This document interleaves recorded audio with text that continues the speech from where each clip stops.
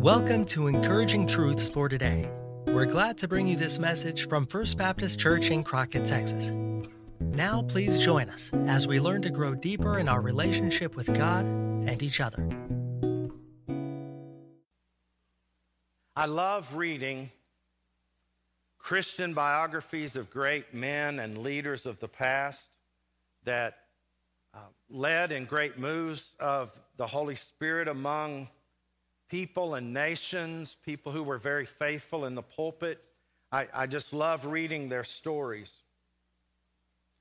But one thing that's common among them, this common theme runs through their lives. They were good sufferers. They suffered extremely, but they found God to be extremely faithful.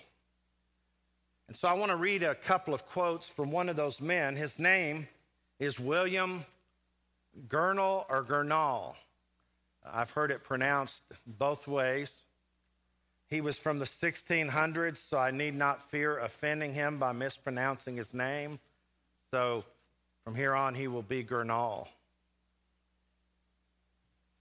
Just think about what we've sung and celebrated about the Lord. He lived in a time where the nation of England was somewhat divided and splintered and fractured.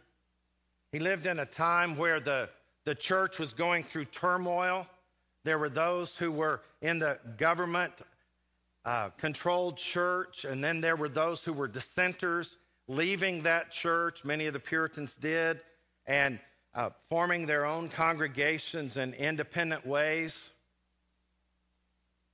He himself was a Puritan, but he chose to stay in the Church of England and attempt to be a reformer and to preach the truth of God's word. And he did very faithfully amidst many challenges. His primary work that has been left to us is an 1,100-page exposition of Ephesians, not the book, but Ephesians 6, not the chapter, but Ephesians 6, 10 through 19. 1,100 pages. You can get the abridged edition in 3 volumes. It's called The Christian in Complete Armor. My 3 volumes have been read and reread and written and underlined and stars and everything in there because they have been like an oasis that pointed me back to the Word of God, because that's all it is. It's just a message about Scripture. It was one of the most cherished writings that Charles Spurgeon in the 1800s had in his 12,000 volume library. And I had the occasion to look at some of those first editions in the Spurgeon Library in Kansas City, Missouri, where they housed that. It is well known that Spurgeon was an artist, and he would draw a little hand pointing when he came to something that was very important, because they didn't have highlighters. They had dip pens, not even the fountain pens like they came to be. And so they were looking for that as they looked through his library, because if they found one of those pointing hands, they knew Spurgeon had marked that. And as I was working through those volumes, those first editions of that, I found some of those pointing fingers. And it reminded me that must have been a treasure for Charles Spurgeon, who suffered greatly. So I just wanted to give you that background that William Gurnall was not a shallow man. He suffered deeply, but he loved Jesus intently. So this is what he says in volume 2 of the abridged volumes of that. Even when heaven and earth are in ruins, not the least part of any promise from God will be buried in their rubble. Just think about the ruins we've seen, those images in our minds from this past week. None of that buries the promises of God for anyone in our nation or on the globe. Then in volume 3, this is one of my favorite quotes of him. God's promises are many and fitted exactly to each particular personal problem. But it requires diligent study to gather them all in. God has purposely scattered these promises throughout his word rather than clustered them in one place. So we must search in every corner of Scripture and then rejoice at what we have found. And haven't we had that experience in our lives? And so as we talk about the promises of God, just keep in mind those promises stay in place. Another one of my heroes that I spent a year just reading his journal of prayer requests and answers those prayers, George Mueller. This is my oldest son's favorite quote of him. George Mueller told his wife, "If God fails me this time, it'll be the first time." What a great statement. So let's talk about the power of a promise from God. And let's do so by allowing the Word of God to address that. In 2 Peter chapter 1, verses 3 and 4. The power of a promise from God.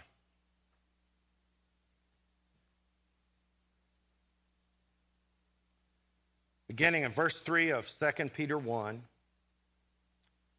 His divine power has given to us all things that pertain to life and godliness through the knowledge of him who called us by glory and virtue, by which have been given to us exceedingly great and precious promises, that through these you may be partakers of the divine nature, having escaped the corruption or depravity that is in the world through lust. Let's pray together. Father, as we sang a moment ago, we do appear before you today as people who are hungry to hear from you. And so, Father, as we sang, we pray now that here's my heart. May it be fertile soil for the seed of your word. May it not be snatched away by the enemy. May it not land upon calloused, hard soil. May weeds not choke it away. Here's my heart. I want it to be fertile. We pray today, here's my eyes. As I gaze into your word, would you please help my focus to be where it ought to be on your word?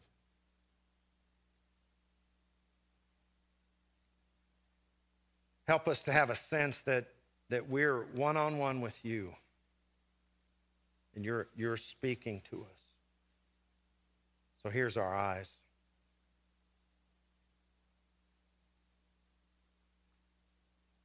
And Father, here's our hands. It's so easy in being distracted to reach for something else, to turn from our electronic version of the word to social media rather than having a spiritual mind. So here's our hands and our fingers. And here's our mouth. As you speak to us, help us to share that word with others. that the body might be edified, that those around us might be evangelized, that Jesus might be exalted.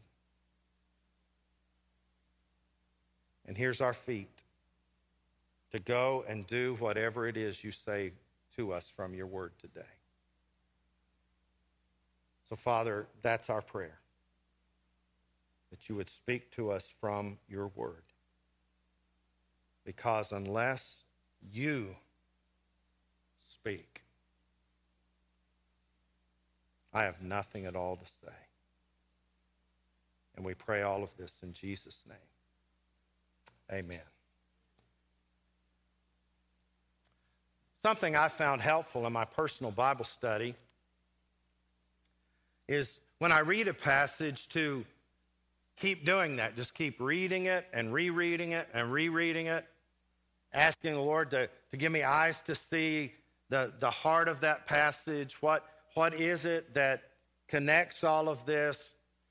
All of those kind of things. But just the reading and rereading, and he has captivated my attention with these two verses. As I read and reread, I kept finding connections between the two verses we just read. For instance, you find the word knowledge there. He talks about, in verse 3, the knowledge of him who called us by glory and virtue. And then you find the word through that starts that sentence, through the knowledge of him. Then if you back up, you see in verse 3, his divine power comes to us through the knowledge of him who called us by glory and virtue. Then if you move down to verse 4, you find the word speaking in just as an express way about this knowledge that's been given to us, and through that knowledge we have been given exceedingly great and precious promises, that through these you may be partakers of the divine nature.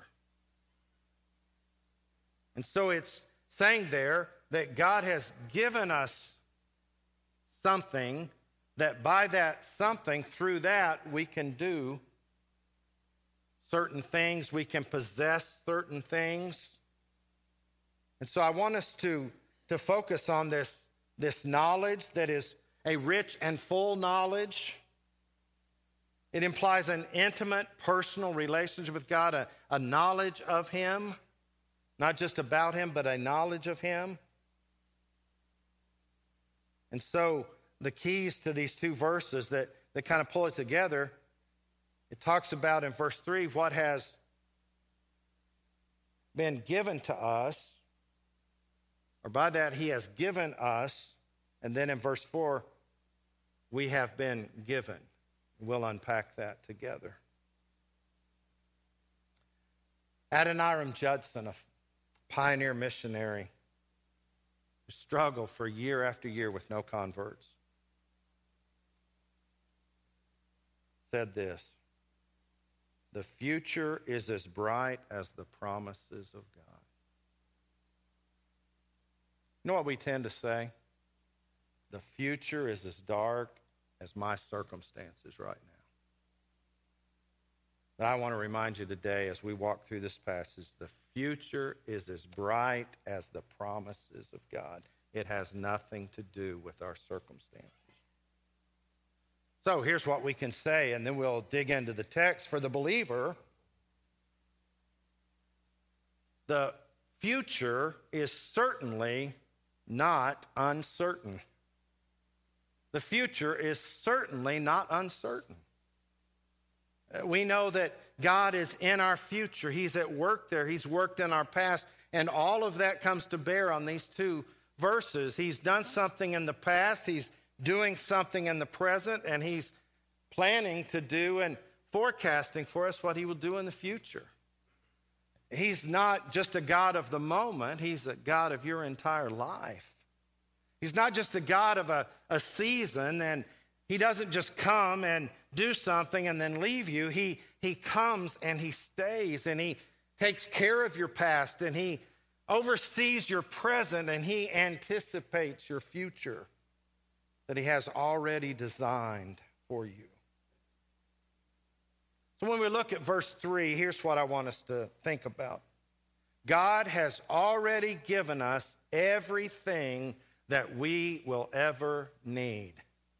He's already given us everything that we will ever need. Notice how it says it there.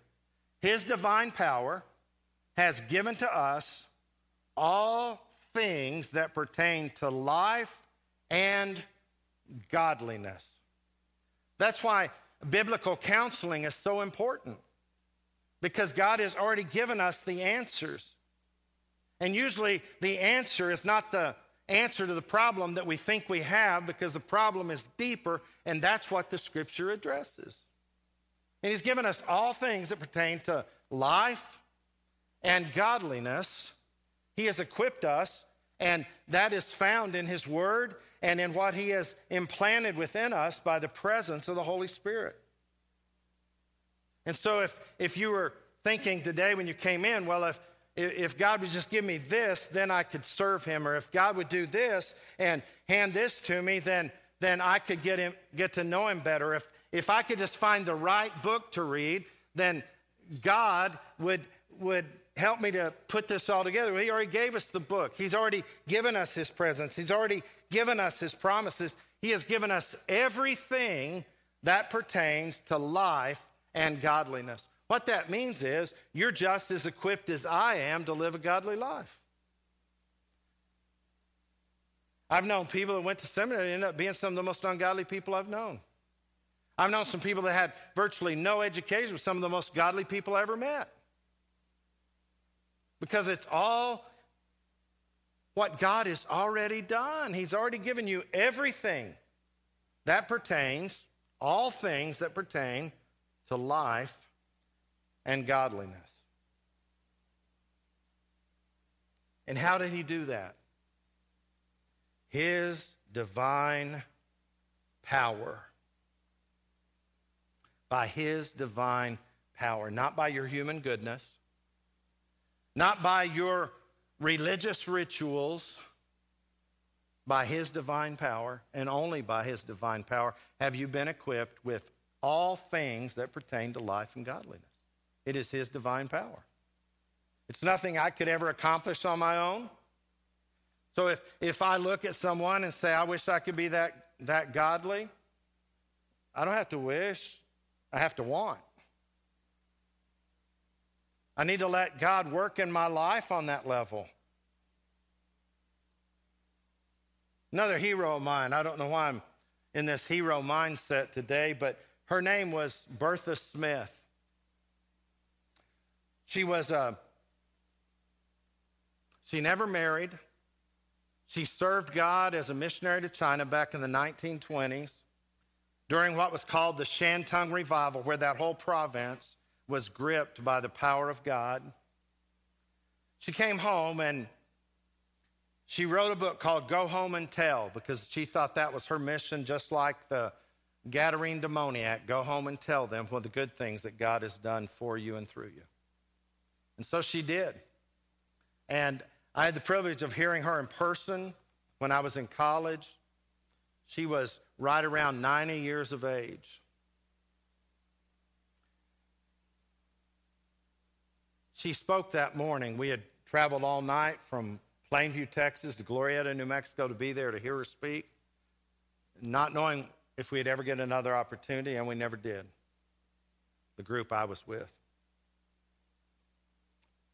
She always spoke about the holiness of God and the sinfulness of people. And her message was always, confess that sin, bring it under the blood, allow Christ to cleanse you, repent. And I had heard stories about Bertha Smith. When pastors would pick her up at the airport, when she came to lead Bible studies in their church, he would greet them, the pastor would greet her, and she would stick her finger in his face and say, will you be the one that holds back revival in your church? Are you prayed up, confessed up to date, or will you be the one that holds revival back? Kind of an odd greeting, but very appropriate. So after she spoke, as many of us have done in this very room, I got on my face before God and I wept and I cried out to God in repentance of any pride in my life and sin in my life. I just laid it all bare before the Lord. So before we left the auditorium that day, me and my friends went down there and greeted her. Well, I was running through my mind things I know I don't want to say to this almost 9-year-old woman. Because that finger, when I would see her point it looked like it could go off. I'll never forget when I got there to her, I shook her hand and I said, Miss Bertha, God spoke to me through you today. She didn't say thank you or anything. She pointed her finger in my face and said, what'd you do with your sin? I said, I wept over it. I confessed it. I repented of it, and I'm clean before the Lord. She didn't say that's good, anything. That finger came back into my face. She said, you're a preacher boy, aren't you? And I said, yes, ma'am, I am. And she said, don't you ever live another day of your life not filled with the Holy Spirit of God. And turned to greet the next person. Can't tell you how many times I've heard that resonate in my ears. I told you all that to tell you someone once heard her speak. And they turned to the person next to her and they said, I would give anything, I would give the world to be like her. And they said, that's exactly what it would cost you, the world. Because you can't live in the world and be like that. And it talks about that at the end of verse 4, doesn't it? The passions and the desires of the world, that corruption and contamination. We are delivered from that. We don't need to go back to it. We live forward because of his divine power. And so he says, this is what you've been given. You've been given all things that pertain to life and godliness. Now, false teachers stop after the word things. You've been given all things. That's not what it says, is it? You've been given all things that pertain to life and godliness.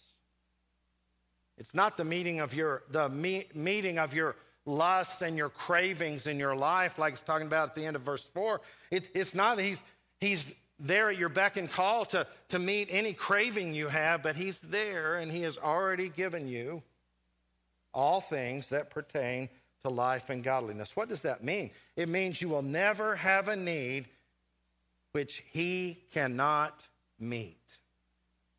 You never will. You just have to know how to define need. I remember shopping with Jaron. He was young and had begun to take on the mindset of his mother. So we're in Walmart, we're in the toy section, and I'm showing him some Hot Wheels stuff, I think it was. And I knew Deanne was not going to buy it for me. So I said, Jaron, this is what you need. And he said, no, I don't. I said, yeah, okay, we need this. We would have so much fun with this. He said, Dad, that's not a need, that's a want. Put it back. And I thought, your voice sounds really young, but it sounds like your mother.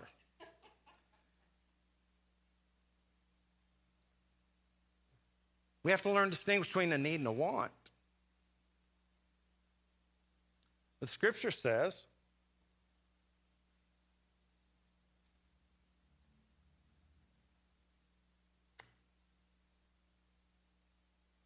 okay, my mind has gone blank.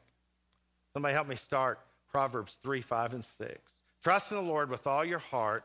Lean not on your own understanding. In all your ways acknowledge him, and he will direct your paths. He longs to do that.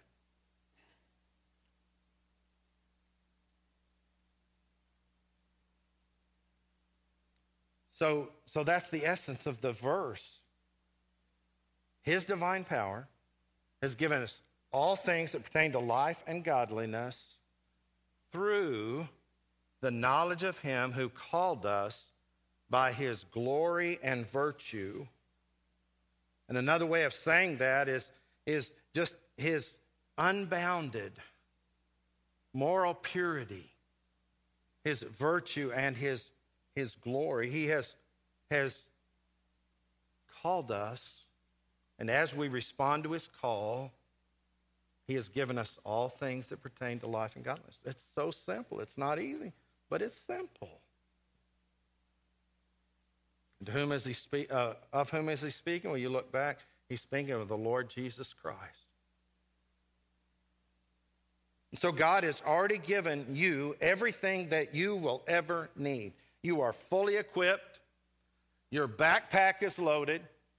Your life is rich for the taking in the area of life and godliness. As you live a godly life, he has already given you everything that you will ever need.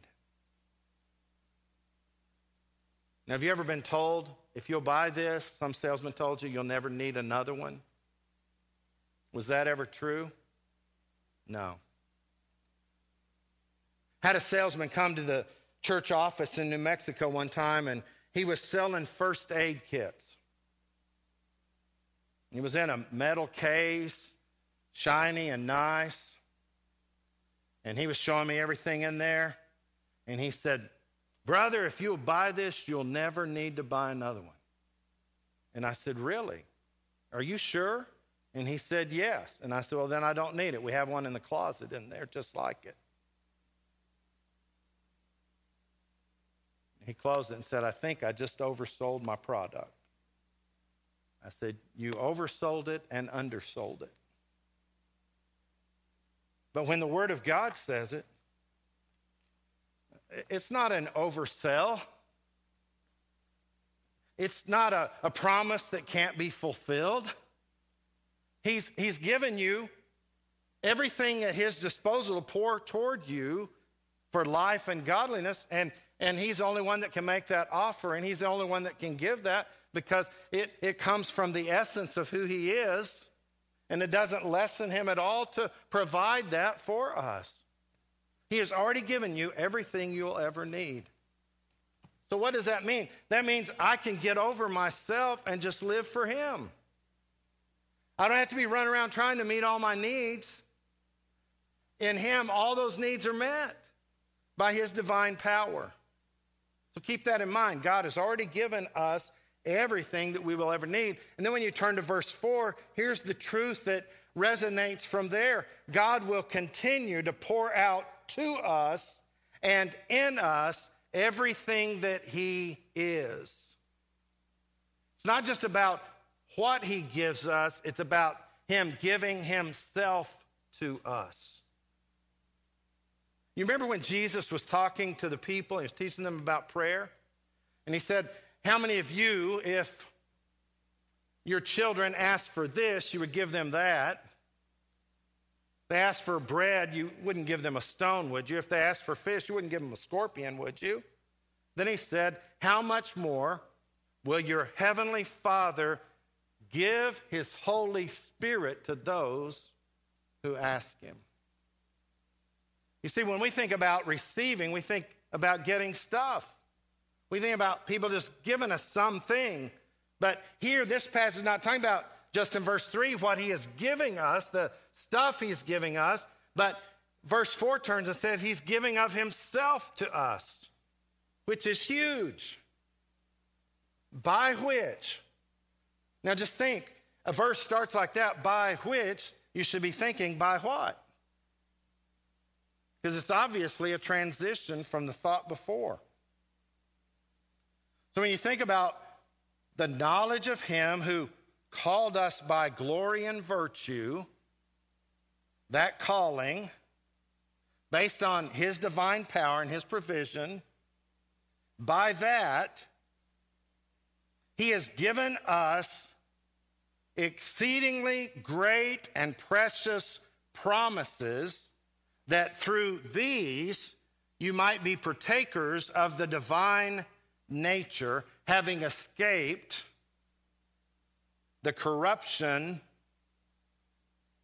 speaking of moral corruption that is in the world through lust, not just sexual desire, but any evil craving of that which would take the place of God. So look again at the pattern of the passage. Here it says, this is what you have been given.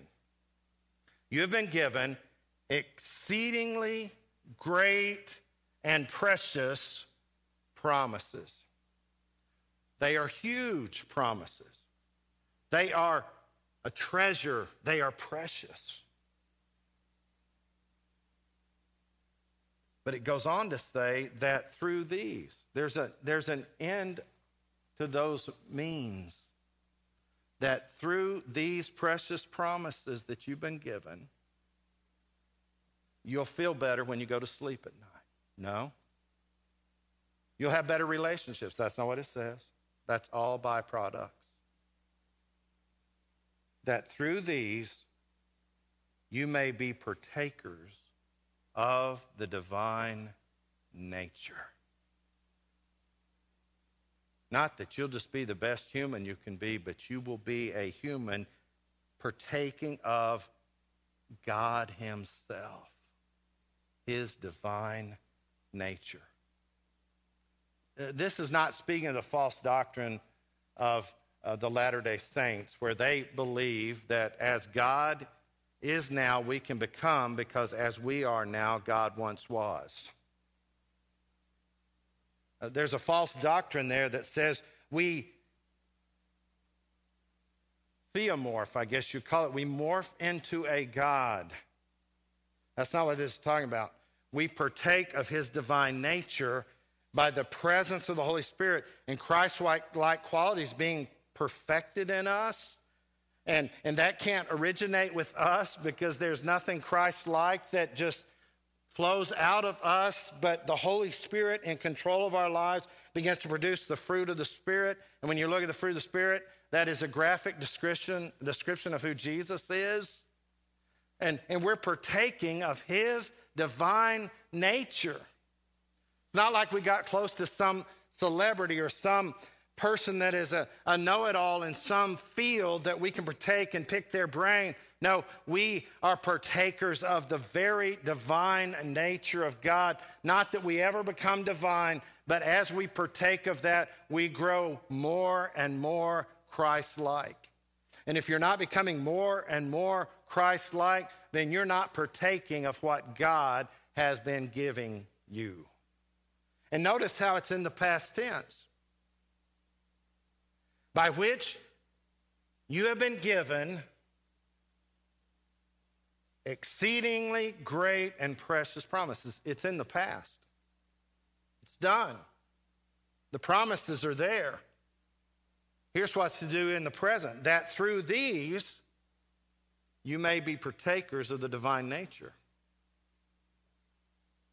You see, there's one thing worse than not having a Bible.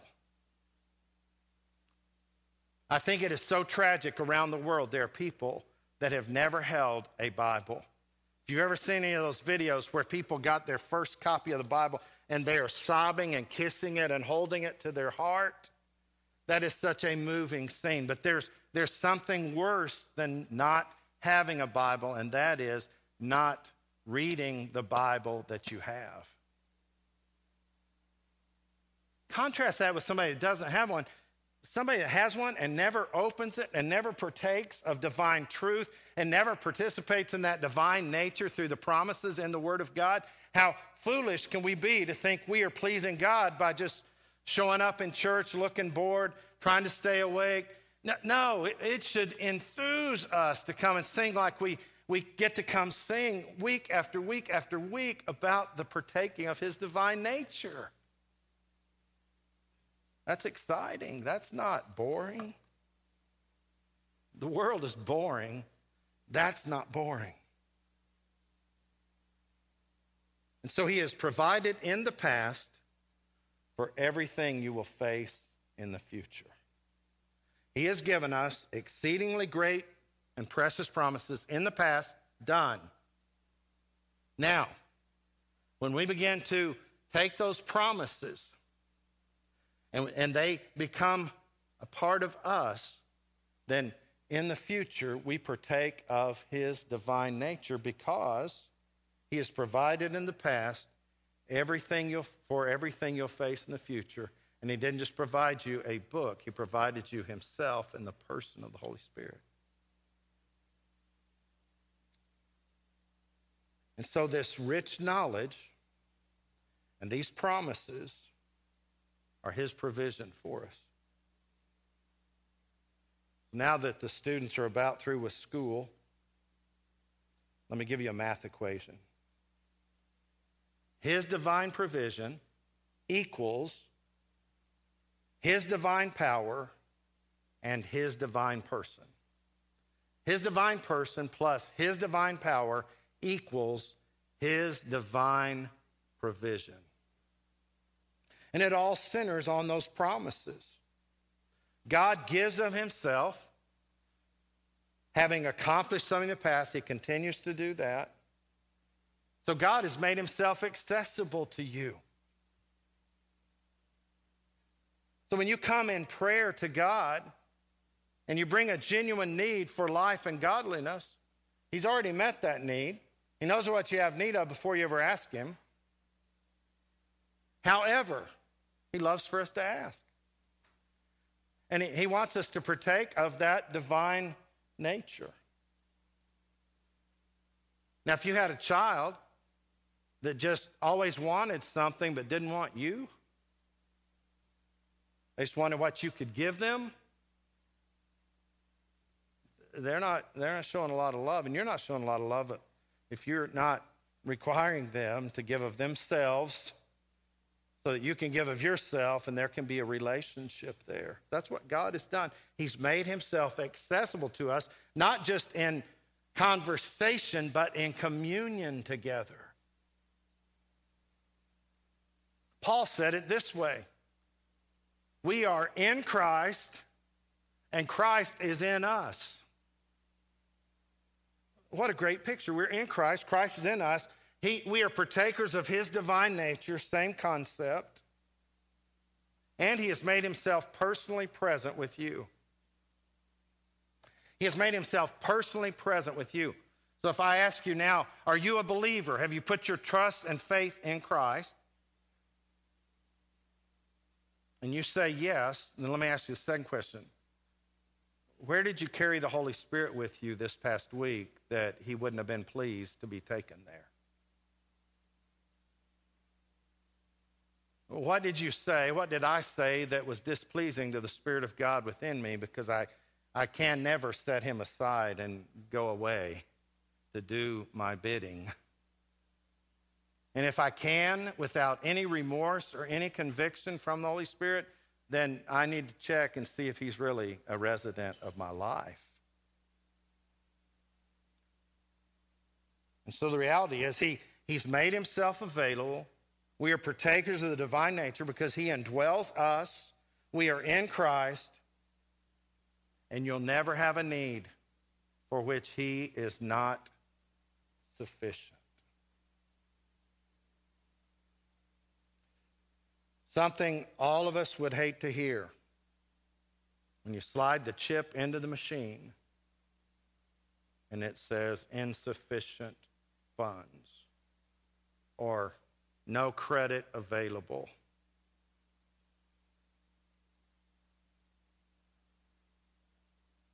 God is never insufficient. His bank is overflowing with provision for his people. Not in some crazy fanatical way, but everything for life and godliness because we are partakers of his divine nature.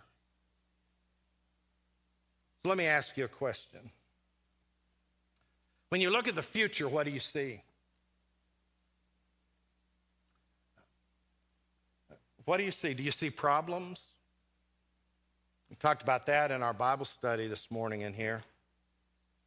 You hear the bad stuff. You hear all this going on, all the suffering, all the pain, people groups that are tormented, etc. And it would be easy to look at the future and only see problems.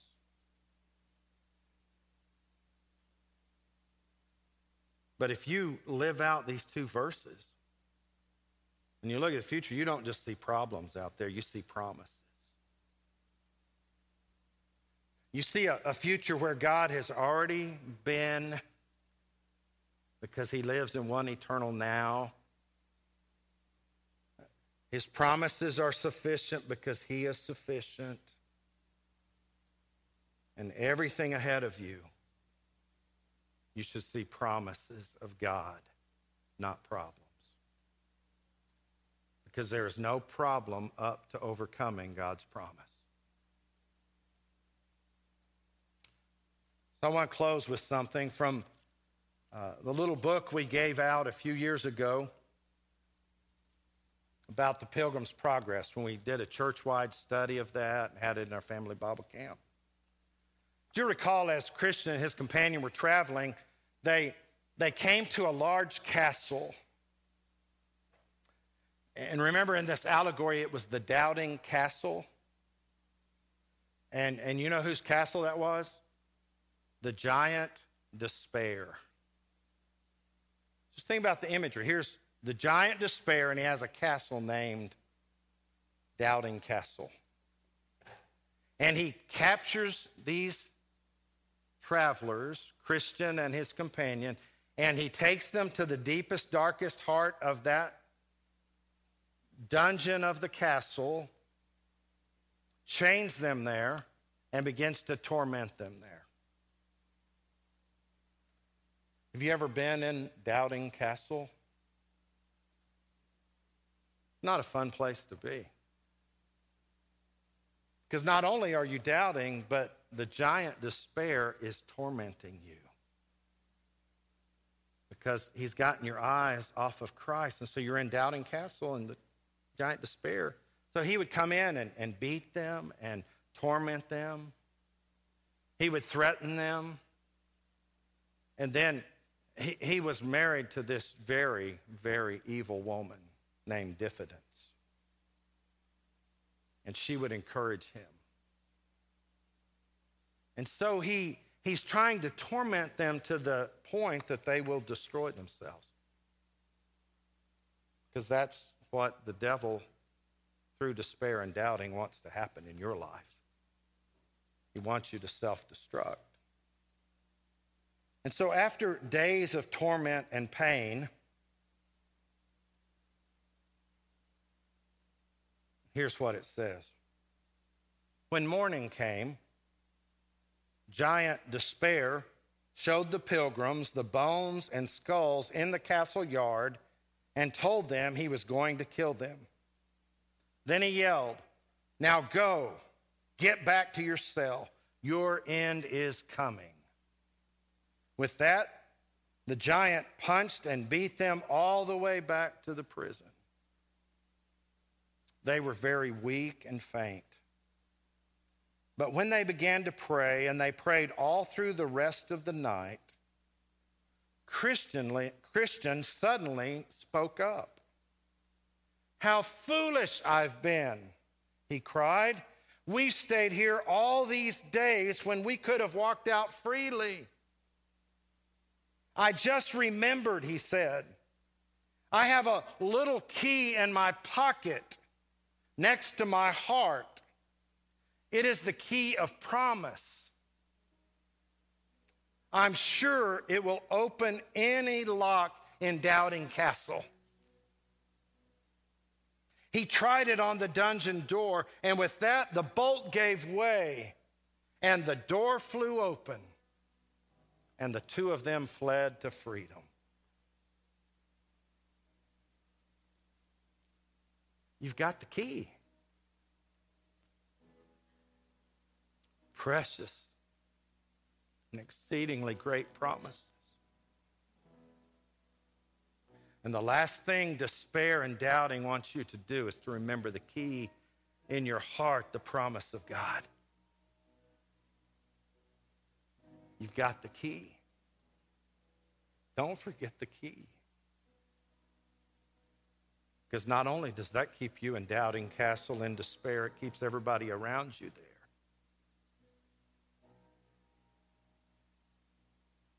Just listen to those words.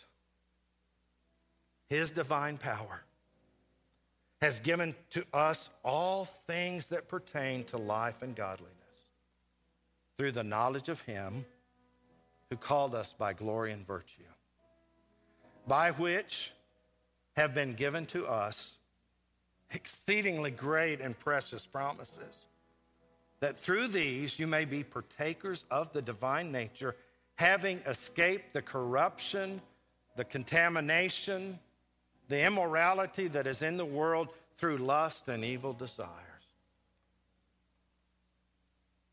And maybe today you just need to grip tightly the Word of God and say, thank you for the key.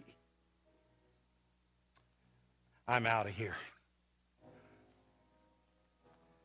No more will I live in the doubting castle, and no more will I be beaten up by the giant despair. There is great power and a promise from God.